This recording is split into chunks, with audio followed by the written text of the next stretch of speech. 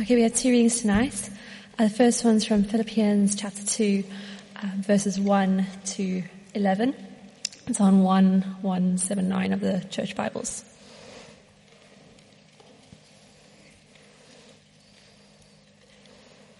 Okay.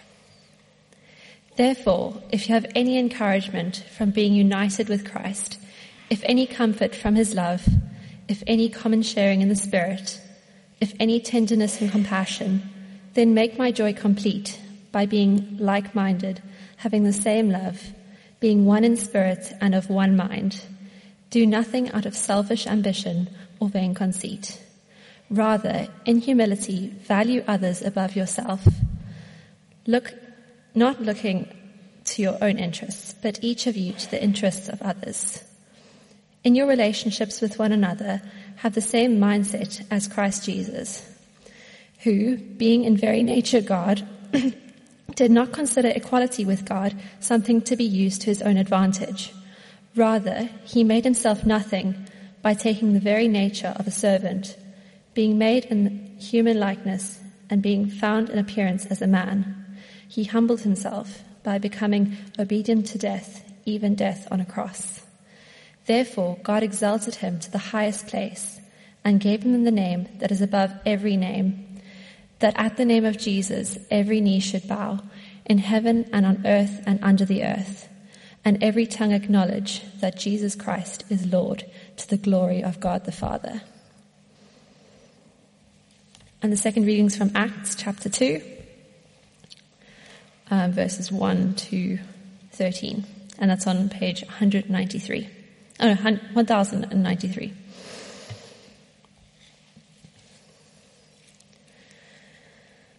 When the day of Pentecost came, they were all together in one place. Suddenly, a sound like the blowing of a violent wind came from heaven and filled the whole house where they were sitting. They saw what seemed to be tongues of fire that separated and came to rest on each of them. All of them were filled with the Holy Spirit and began to speak in other tongues as the Spirit enabled them. Now, there were staying in Jerusalem God-fearing Jews from every nation under heaven. When they heard the sound, a crowd came together in bewilderment, because each one heard their own language being spoken. Utterly amazed, they asked, "Aren't all these who are speaking Galileans? Then how is it that each of us hears them in our own native language?" Parthians, Medes, and Elamites, residents of Mesopotamia, Judea and Cappadocia, Pontus, Asia, Phrygia and Pamphylia, Egypt, and all parts of Libya near Cyrene, visitors from Rome, both Jews and converted to Judaism, Cretans and Arabs, we hear them declaring the wonders of God in our own tongues. Amazed and perplexed, they asked one another, "What does this mean?" Some, however, made fun of them and said, "They have had too much wine." This is the word of the Lord. Thank you, Charlie. I gave you quite a difficult reading to do, but you did incredibly well, so thank you. Just move this further away so we don't blast anyone. Let's pray as we have a look at these two amazing passages. So, Father, thank you so much for this evening. And we pray, Lord, that you would send down your Holy Spirit in us on power as we focus in on Pentecost. In Jesus' name we pray. Amen. Amen. Great. So a couple of weeks ago, we were looking at John's Gospel. We were in John chapter 14. And we got to verse 12, and we were slightly perplexed, because in verse 12, Jesus says these incredible words. He says this, he says, "Very truly I tell you, whoever believes in me will do the works I have been doing." And by works, he's meaning the miracles. "And they'll do even greater things." And it's got not greater quantity, it's greater quality in the Greek. Greater things than Jesus, because I'm going to the Father. And this sounds absolutely shocking, except that as we read through the Gospels, And then following the Gospels, we read into Acts.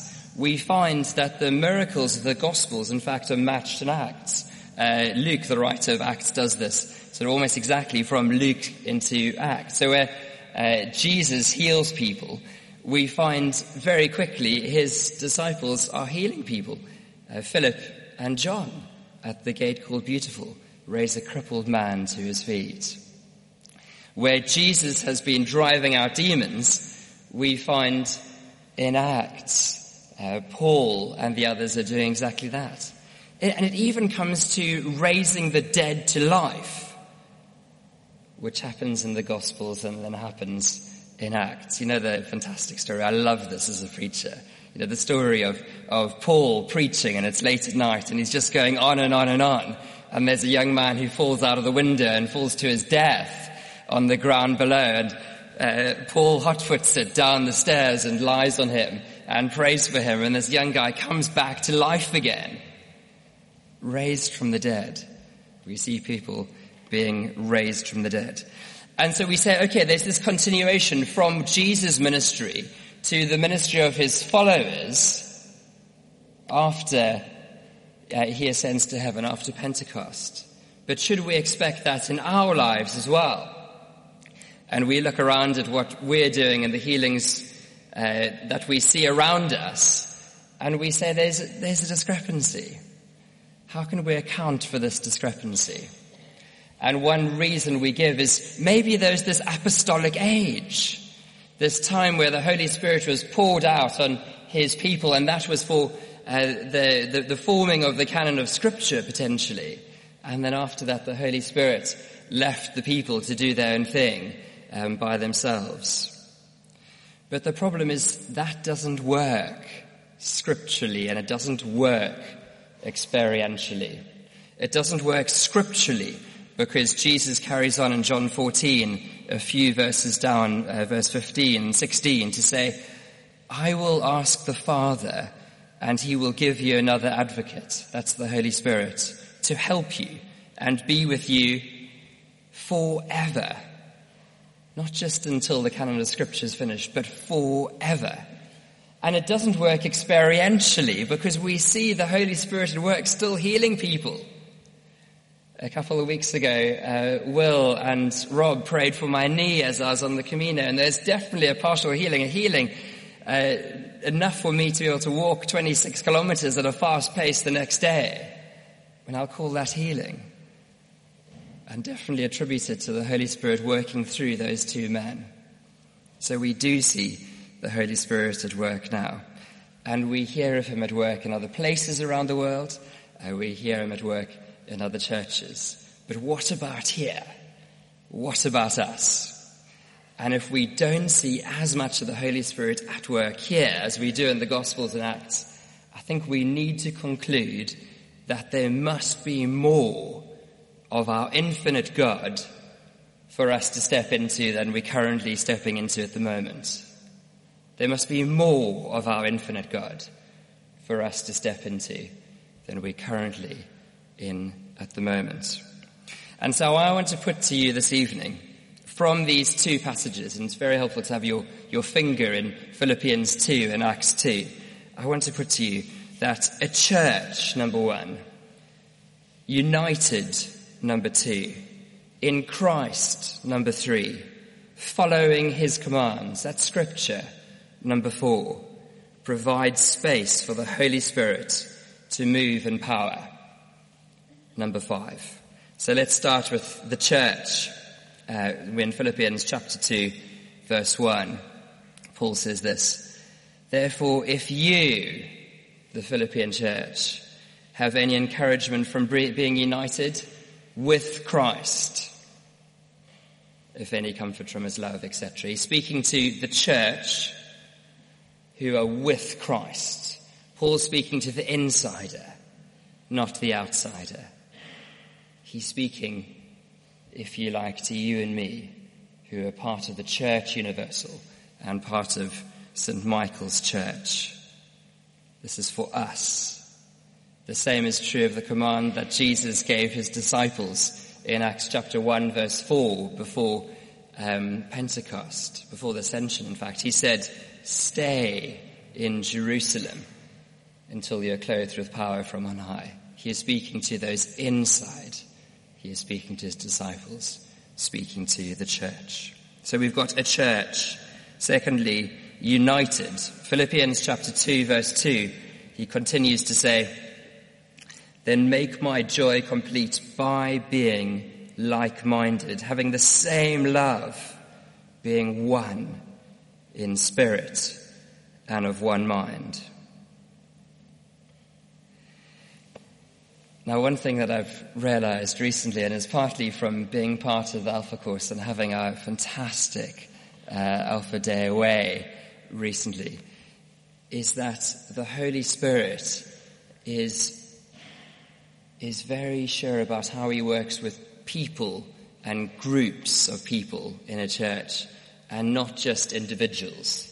You remember Jesus saying, "If 2 or 3 are gathered in my name, there I am."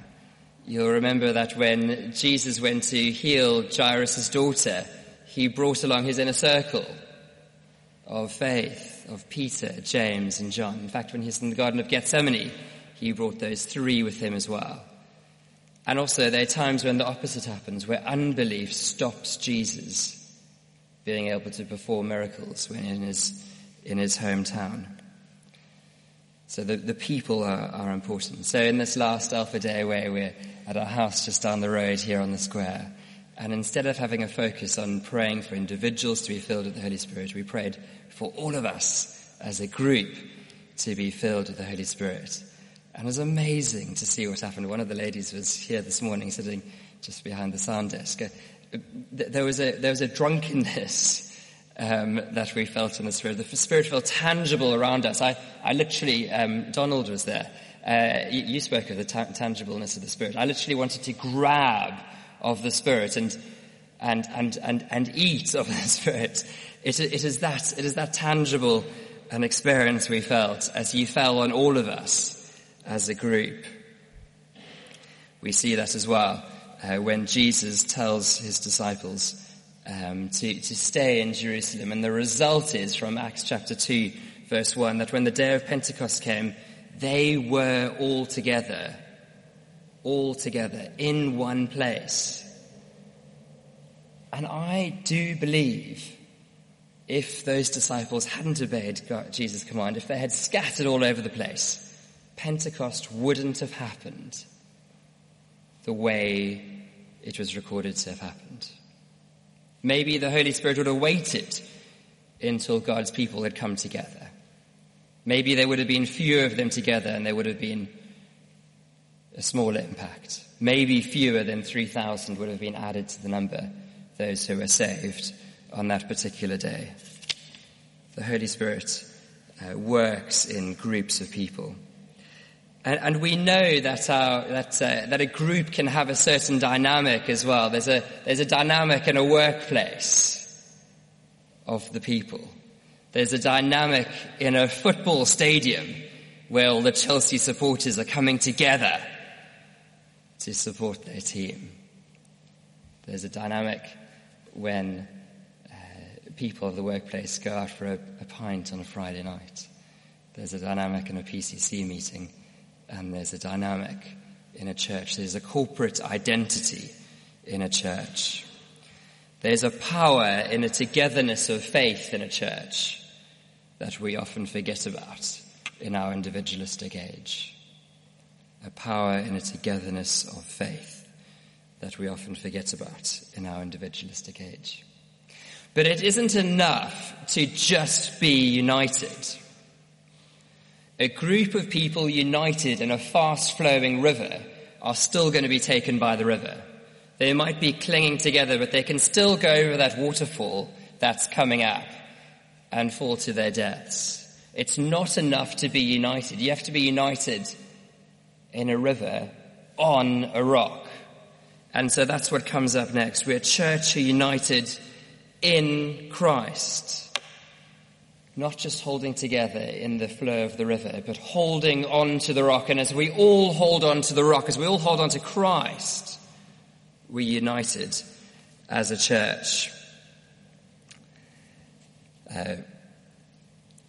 when MJ and I were getting together, in fact, before we met, I went to a man who I knew well. He led a house church that I used to go to sometime. He's called Louis. And I said to him, Louis, I want to know from the Lord whether he is in this relationship, whether he wants MJ and I together. And Louis said to me, Guy, it's a bit like a triangle with Jesus at the top and the two of you at bottom corners. And as the two of you climb up the sides of the triangle closer to Jesus, he will draw the two of you closer together, and he'll turn what you do together, the ministry you do together, into a lighthouse. Now, a triangle works for two people, but I think we need to go 3D when we get into a church, and we end up with something that looks like a cone, with all of us at the bottom in the church. And as we as a church, individuals, climb up the side of the cone, climb closer to God, he makes us a light that shines bright for him. So we're to be united with Christ. Paul tells us, therefore, if you have any encouragement from being united, not just united, but united with Christ. Again, in verse 5, he says, in your relationships with one another, have the same mindset as Christ Jesus. And then he goes into this incredible poem that describes Jesus' humility, how he came down to earth. But it's not just about Jesus. That is meant to encourage us to imitate Christ in serving one another, in our unity together. This sermon was called Christ at the Centre. I didn't change the title when we thought we'd look at Pentecost, because Christ has to be at the centre of what we do here in the church. That is correct. But you might be saying, if Christ is at the centre, maybe the Father is missing out. Maybe the Holy Spirit is missing out. But they aren't, because there's a perfect togetherness, a perfect unity in the Trinity. The Father, the Son, and the Holy Spirit. And the Holy Spirit has breathed out the Word of God through mortal human beings. What we have in Scripture is a perfect accord with the Trinity, breathed through the Holy Spirit and agreed by the Father and the Son. The Father and the Son do not miss out. Christ at the centre is also correct, because all of redemptive history, our salvation, points towards Christ, his first coming and his second coming. All of the Old Testament prophets, all the sacrificial system, pointed forwards to what Jesus was going to do for us on the cross to reconcile us with his Father. The New Testament writers all look back to what Jesus did on the cross, that reconciliation, and forward to what's going to happen at his second coming.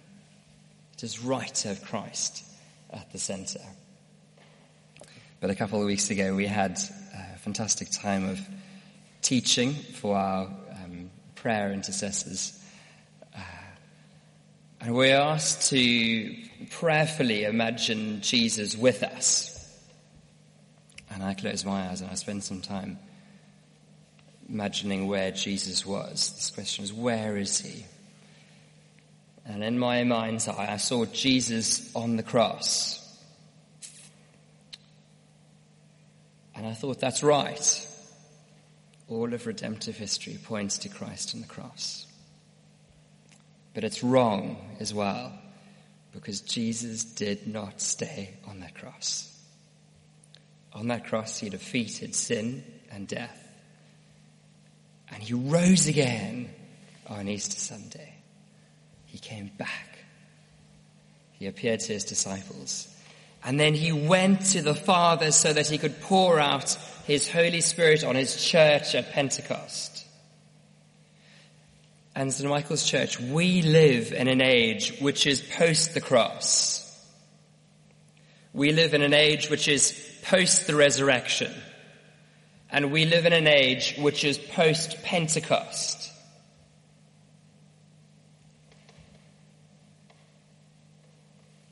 It's incredible. So we've got a church united in Christ and then following his commands. I've already said from Acts chapter 1 verse 4 that the risen Christ commanded his disciples to stay in Jerusalem until they had received the gift of the Holy Spirit that had been promised to them. That was a command that Jesus' disciples had to keep. Jesus, the risen Christ, gave them other commands. Matthew 28, he tells them to go out into all the world and make disciples. He tells them to baptize the disciples who are made for him. And he tells them to teach them to obey all the commands that he has given them. And these commands include some that we're very familiar with, but some that we're less familiar with. And the Holy Spirit carried on to speak through the Bible writers of the New Testament. So Paul gives us this command. He tells us in Ephesians chapter 5, verse 18 and 19, "Do not get drunk on wine, which leads to debauchery." We're thinking, tick. But he carries on. He says, "Instead, be filled with the Spirit, speaking to one another with psalms, hymns, and songs from the Spirit. Sing and make music from your hearts to the Lord." How are we doing in obeying this command, brothers and sisters? Be filled. And the Greek is the present continuous. Be continuously filled by the Spirit. Or he says to the Corinthians in 1 Corinthians 14:1, "Follow the way of love." We're thinking, tick. But then he carries on. "And eagerly desire the gifts of the Spirit, especially prophecy." Are we as a church, are you as an individual, eagerly desiring the gifts of the Spirit, especially prophecy? This is commanded. We're to follow his commands. And Paul, previously in chapter 12, had spoken of these gifts of the Spirit. He says, "To each one the manifestation of the Spirit is given for the common good." So the gifts of the Spirit aren't given just for the individuals, but they're given for the individuals to encourage everyone else in the body. To one, there is given through the Spirit a message of wisdom. To another, a message of knowledge by means of the same Spirit. To another, faith by the same Spirit. To another, gifts of healing by the one Spirit. To another, miraculous powers. To another, prophecy. To another, distinguishing between spirits. To another, speaking in different kinds of tongues. And still to another, the interpretation of tongues. All these are the work of one and the same Spirit, and he distributes them to each one just as he determines. And that's for the building up of the body. Are we walking in this? Are we walking in the commands that we've been given? Are we walking in the fullness of the Holy Spirit that's on offer to us as we draw nearer to our infinite God? Let us be shaped by the word of God. Let us be shaped by his commands. Where we see we aren't walking in this yet, where we see maybe we've got a toe into the water, let's get a foot in. Let's get a leg in. Let's get our whole body into the water. Let's discover more of this infinite God that is on offer to us.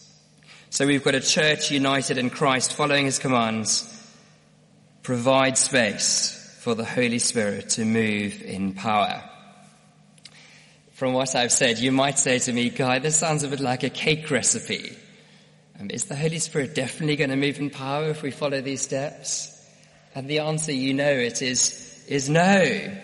Not necessarily, but we need to provide space for him to do it. The Holy Spirit is God, and he will do what he wants. Jesus tells us in John chapter 3, the wind blows wherever it pleases. You hear its you hear its sound, but you cannot tell where it comes from or where it is going. So it is with everyone born of the Spirit. we can provide space for the Holy Spirit to work. But it's up to him what he wants to do in us. And what he might do is something a bit like Pentecost.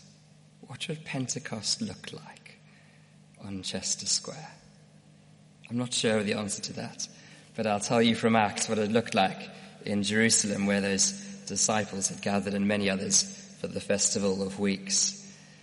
From verse 2 in chapter 2, there's suddenly a sound like the blowing of a violent wind that came from heaven and filled the whole house where they're sitting. There were tongues of fire that came to rest on them. They were filled with the Holy Spirit and spoke in other tongues as the Spirit enabled them to. And these other tongues that they're speaking, they were foreign languages, the languages of those who had gathered in Jerusalem for the Festival of Weeks. And the words that they were saying in these foreign languages, verse 11 tells us, was declaring the wonders of God in these foreign languages. And this people who were in mourning and had locked themselves into an upper room burst out into the streets and shared of Jesus and what he had done. Incredible power followed that. But we're told in verse 13, some, however, made fun of them and said, they have had too much wine. There will always be some, and I think there will always be an element of this in our own heart, who make excuses. And the excuse in this passage is absolutely ridiculous. These disciples are speaking in foreign languages that they do not know. And the conclusion that some come to is that they've had too much wine to drink. Well, if drinking wine allows me to speak in a foreign language and speak the wonders of God in a foreign language, give me some of that wine. But it wasn't wine. It was the Holy Spirit poured down on them. And there's another way to miss out on the Holy Spirit other than making excuses. Just imagine the numpty. The bloke who said, look, I've got a good reason for not staying in Jerusalem right now. Maybe he had just bought a field. Maybe he had just got married. He had a legitimate excuse. But he wasn't there in the Festival of Weeks. He wasn't there at Pentecost. He wasn't there when the Holy Spirit came down in power. And he came back into that church where 3,000 had been added to the number. And he had missed it. He had missed one of the most incredible days in the history of our planet because he hadn't followed the commands of God. Just imagine being that numpty. I want to put it to you that there's a way of missing Pentecost now as well. And it's where we don't walk out into the more that God has for us by his Holy Spirit. Being serious about those commands and desiring the gifts of the Spirit, especially prophecy, as Paul says. Let's not be a people who miss out on Pentecost, who miss out on the Holy Spirit. Let's be a church who united in Christ, who follow his commands, that follow Scripture and provide space for the Holy Spirit to move in power. Church of St. Michael's, are we up for this? Are we up for this? Are you up for this? Yes, says one. Are you up for this? Let's be a people. Yes, come on. Let's do this. We're going to have a time now of praying for the Holy Spirit to fall. And sometimes when we pray for the Holy Spirit to fall, we don't feel anything happening. That's okay. We know that God loves to give the gift of the Holy Spirit to those who ask, whether we feel anything or not. Sometimes there's more. Sometimes there's a sound, like the blowing of a violent wind. Sometimes there's heat. Sometimes there's crying. Sometimes there's laughing. Sometimes there's the gift of tongues. But we don't have to be afraid of any of it. The Holy Spirit is God and he loves us. and he wants the best for us. Also, you might feel like other people receive of the Holy Spirit and you're not sure that you ever have.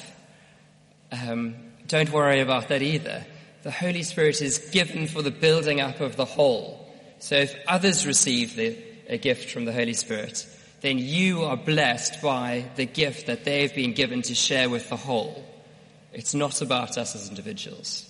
It's about us as a church. You might have also asked, where did the confession go in the service, Guy? We're going to have a time now of confessing as well, because we don't want anything to stand in the way of us and God. So we'll have a time of me slowly reading through Psalm 51 little bits, and I encourage you to confess where there's stuff that you've put up between you and God. And as we pray, the band's going to lead us slowly, and then we'll go into a time of worship a bit later. I also want to share 2 words that I feel the Lord has for the church at this time.